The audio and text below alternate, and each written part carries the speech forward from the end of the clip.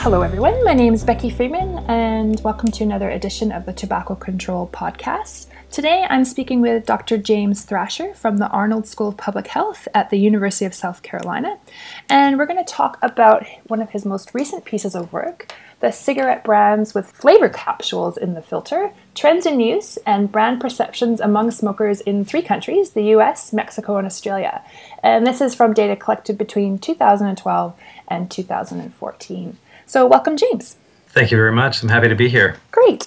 So maybe we could just start out, just in case some people aren't familiar, what exactly is a flavor capsule? How do they work? What is this all about? Flavor capsules are small capsules that are inserted into the filter of a cigarette, and the consumer can crush the capsule at any point in time before they light the cigarette, while they're smoking the cigarette, even at the end of smoking the cigarette, in order to release a liquid that flavors the smoke. And some of the versions that are out there nowadays even include a couple of different capsules with different flavors in them, so people can time the flavoring of the smoke such that they have some flavors at one point and other flavors at another, or both flavors combined at the same time. And a lot of the industry research that we've been able to find suggests that it's the choice of when it is that people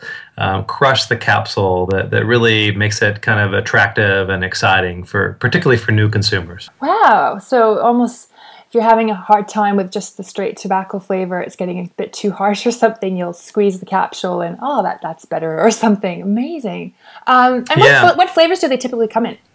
So the flavor capsules primarily come in mint or menthol flavor, but they also come in different berry flavors and in vanilla and a variety of other kinds of flavors. But those are the 3 general domains in which you find the flavors. And like I said, some of them end up being combined together in some ways that are attractive to consumers. Oh, yes, sounds delicious. I'm almost thinking of if you were to go out for a nice meal, you would first have your main course and then your dessert or something. Okay, so moving on then. So what is the goal of your study? What were you trying to achieve with this? To tell you the truth, this is one of those studies that kind of forced itself upon us. We have an ongoing study where we're looking at consumers' responses to their different brands and to the different brand varieties and the health warning labels on cigarette packs and how their connection with their brands may influence their responsiveness to health warning labels. And it became very clear to us over the study period, which began in 2012 and ended in 2014, that these flavor capsules were really taking off in terms of popularity, both in Mexico and in Australia, where plain packaging had been introduced. And one of the things that drew our attention in the case of Australia was that where plain packaging has been introduced, there are very few ways in which the tobacco industry can differentiate amongst different brand varieties and also across brand families. And so this flavor capsule was introduced right before that policy was introduced. And we saw kind of minimal increases going from about 0% of our sample before the plain packaging policy was introduced to about 3% of the sample said that they preferred this kind of a cigarette. And it was primarily amongst young adults where we saw the attraction for and preference for this kind of brand variety. But then when we dug a little bit deeper, we looked at Mexico, we saw really enormous growth in the market share for this kind of a brand variety, going from 0% in about 2011 when this kind of a technology was introduced to 14% by 2014. So it was really huge growth in this segment of the market. Oh, that is quite amazing to see that big of growth. And was it universally among newer smokers, that young adult age group, or was it spread evenly across age groups? In the United States and in Australia, we saw a greater preference amongst the young adults. But interestingly, in Mexico, we saw less of an age gradient in terms of preference.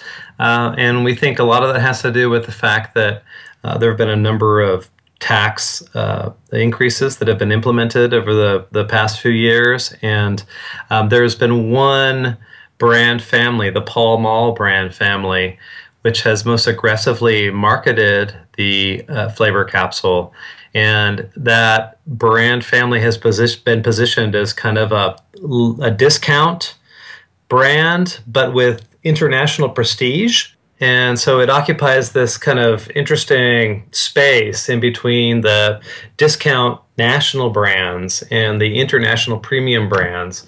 And the industry, British American Tobacco in particular, have really used this Pall Mall brand to try to grow their market. And it's been attractive both to older adults and to younger adults.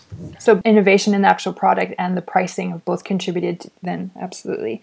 So Now, obviously, one of the interesting things that I really wanted to pick up on here was that people who use these products tend to have different beliefs about their smoking, which are a bit alarming. Could you tell us a bit more about that?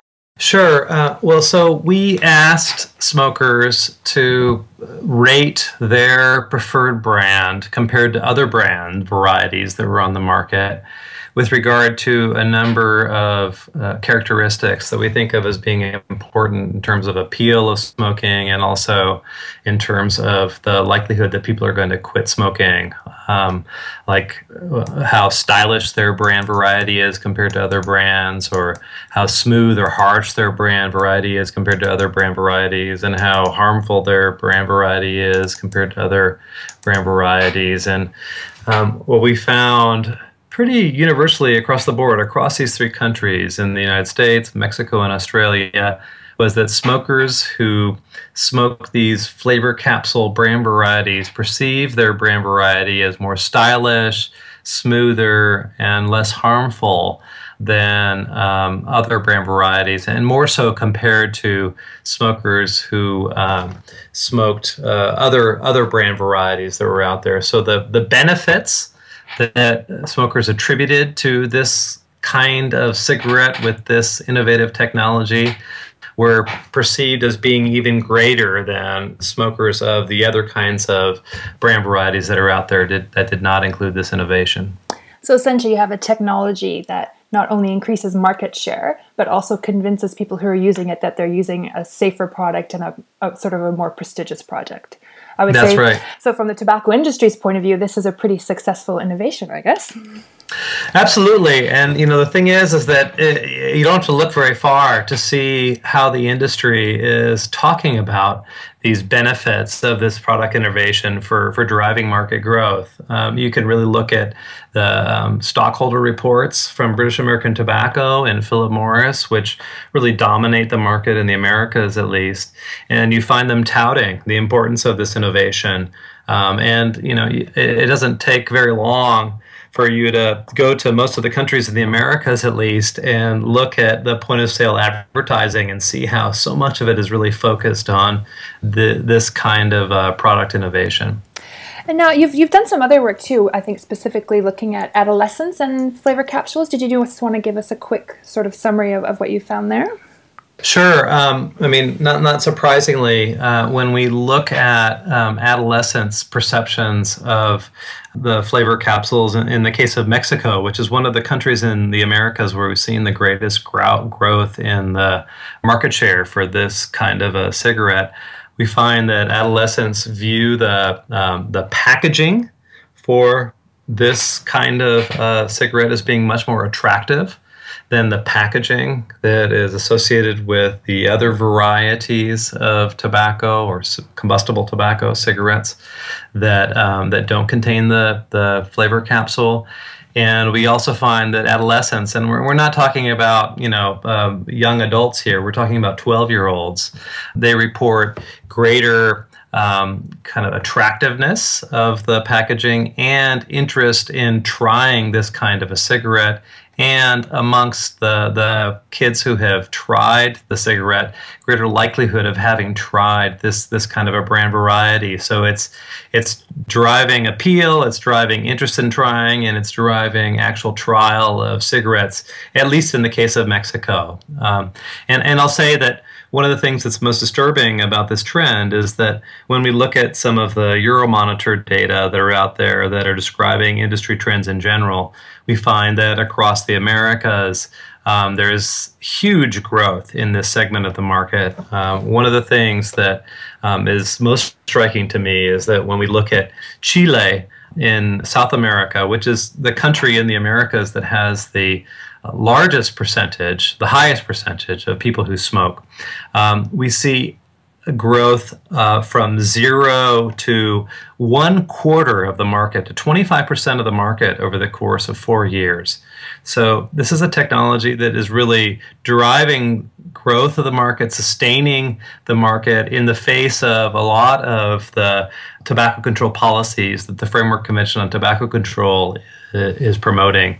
And that's one of the reasons why we're really concerned about it.